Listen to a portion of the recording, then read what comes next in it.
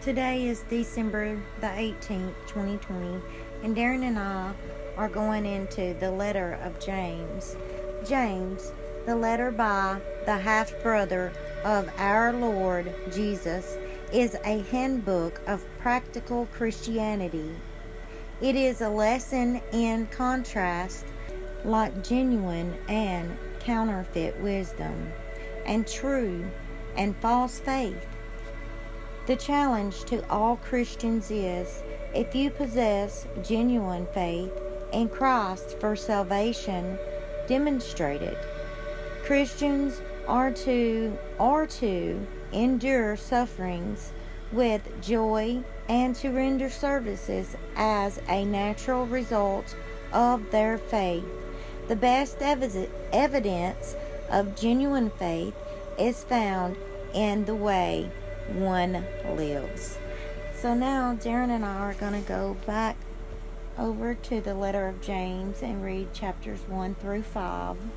James chapter 1. James, a bondservant of God and of our Lord Jesus Christ, to the 12 tribes who are dispersed abroad, greetings. Consider it all joy, my brethren, when you encounter various trials, knowing that the testing of your faith produces endurance. And let endurance have its perfect result, so that you may be perfect and complete, lacking in nothing. But if anyone of you lacks wisdom, let him ask of God, who gives to all generously without reproach, and it will be given to him. But he must ask in faith without any doubting. For the one who doubts is like the surf of the sea, driven and tossed by the wind. For that man ought not to expect that he will receive anything from the Lord, being a double-minded man, unstable in all his ways. But the brother of humble circumstances is to glory in his high position, and the rich man is to glory in his humiliation, because like flowering grass he will pass away. For the sun rises with a scorching wind and withers the grass, and its flower falls off, and the beauty of its appearance is destroyed. So too the rich man in the midst of his pursuits will fade. Blessed is a man who perseveres under trial, for once he has been approved, he will receive the crown of life which the Lord has promised to those who love him. Let no one say, when he is tempted, I am being tempted by God, for God cannot be tempted by evil, and he himself does not tempt anyone. But each one is tempted when he is carried away and enticed by his own lust. Then when lust has conceived, it gives birth to sin. And when sin is accomplished, it brings forth death. Do not be deceived, my beloved brethren. Every good thing given and every perfect gift is from above, coming down from the Father of lights, with whom there is no variation or shifting shadow. In the exercise of his will, he brought us forth by the word of truth, so that we would be a kind of first fruits among his creatures. This you know, my beloved brethren, but every one must be quick to hear and slow to speak, and slow to anger.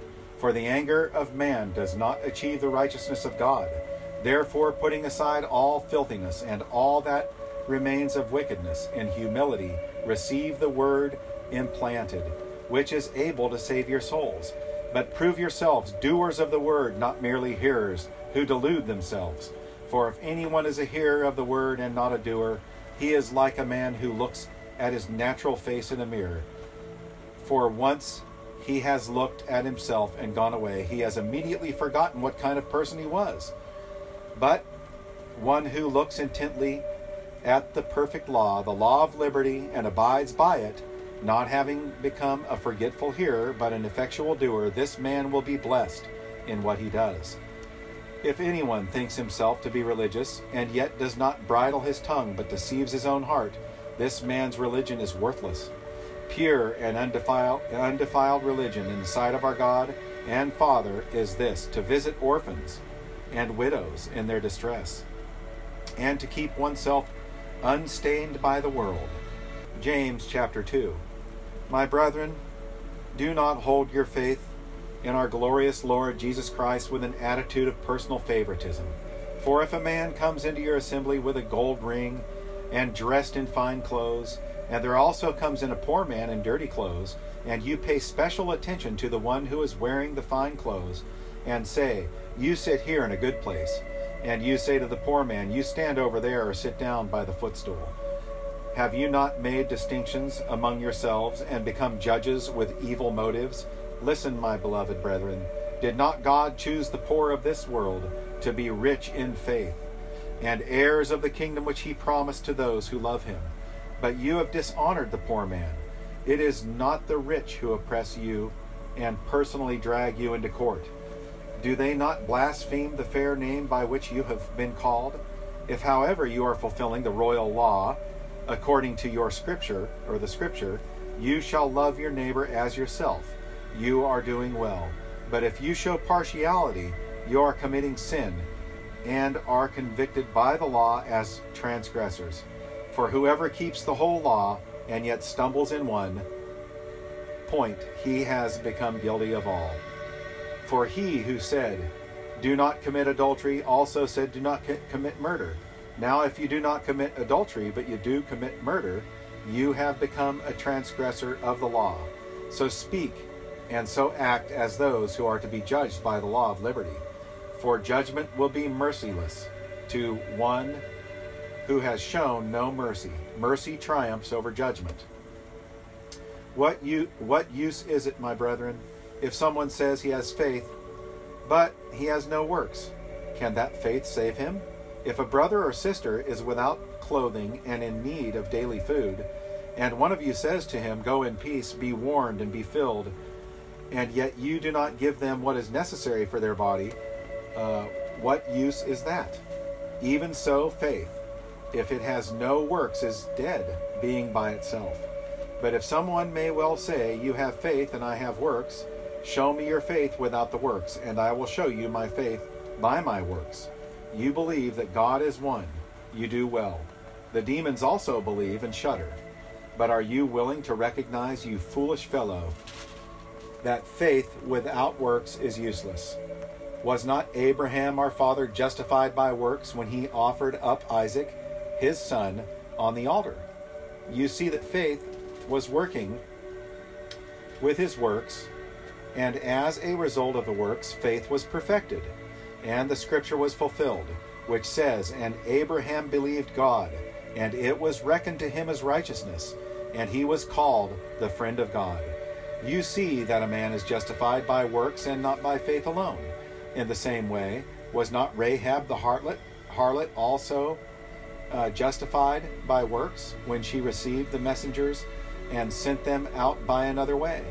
For just as the body without the spirit is dead, so faith without works is dead. James chapter 3. Let not many of you become teachers, my brethren, knowing that as such we will incur a stricter judgment. For we all stumble in many ways. If anyone does not stumble in what he says, he is a perfect man, able to bridle the whole body as well. Now if we put the bits into the horses' mouths, so that they will obey us, we direct their entire body as well. Look at the ships also. Though they are so great and are driven by strong winds, are still directed by a very small rudder, wherever the inclination of the pilot desires. So also the tongue is a small part of the body, and yet it boasts of great things. See how great a forest is set aflame by such a small fire. And the tongue is a fire, the very world of iniquity. The tongue is set among our members as that which defiles the entire body, and sets on fire the course of our life, and is set on fire by hell. For every species of beasts and birds, of reptiles and creatures of the sea, is tamed and has been tamed by the human race, but no one can tame the tongue. It is a restless, evil, and full of deadly poison. With it we bless our Lord and Father, and with it we curse men who have been made in the likeness of God. From the same mouth come both blessing and cursing. My brethren, these things ought not to be this way. Does a fountain send out from the same opening both fresh and bitter water? Can a fig tree, my brethren, produce olives, or a vine produce figs? Nor can salt water produce fresh. Who among you is wise and understanding? Let him show by his good behavior his deeds in the gentleness of his wisdom. But if you have bitter jealousy and selfish ambition in your heart, do not be arrogant and so lie against the truth. This wisdom is not that which comes down from above, but is earthly, natural, demonic. For where jealousy and self-ambition exist, there is disorder and every evil thing. But the wisdom from above is first pure, then peaceable, gentle, reasonable, full of mercy, and good fruits, unwavering, without hypocrisy. And the seed of whose fruit is righteousness is sown in peace by those who make peace. James chapter 4. What is the source of quarrels and conflicts among you? Is not the source your pleasures that wage war in your members? You lust and do not have, so you commit murder. You are envious and cannot obtain, so you fight and quarrel. You do not have because you do not ask. You ask and do not receive because you ask with wrong motives, so that you may spend it on your pleasures. You adulteresses, do you not know that friendship with the world is hostility towards God? Therefore, whoever wishes to be a friend of the world makes himself an enemy of God. Or do you think that the Scripture speaks to no purpose?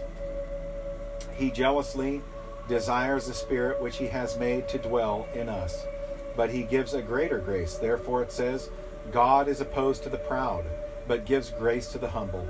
Submit therefore to God. Resist the devil, and he will flee from you. Draw near to God, and he will draw near to you. Cleanse your hands, you sinners, and purify your hearts, you double-minded man. Be miserable, and mourn, and weep. Let your laughter be turned into mourning, and your joy to gloom. Humble yourselves in the presence of the Lord, and he will exalt you. Do not speak against one another, brethren. He who speaks against a brother or judges his brother speaks against the law and judges the law. But if you judge the law, you are not a doer of the law, but a judge of it. There is only one lawgiver and judge, the one who is able to save and to destroy. But who are you who judge your neighbor?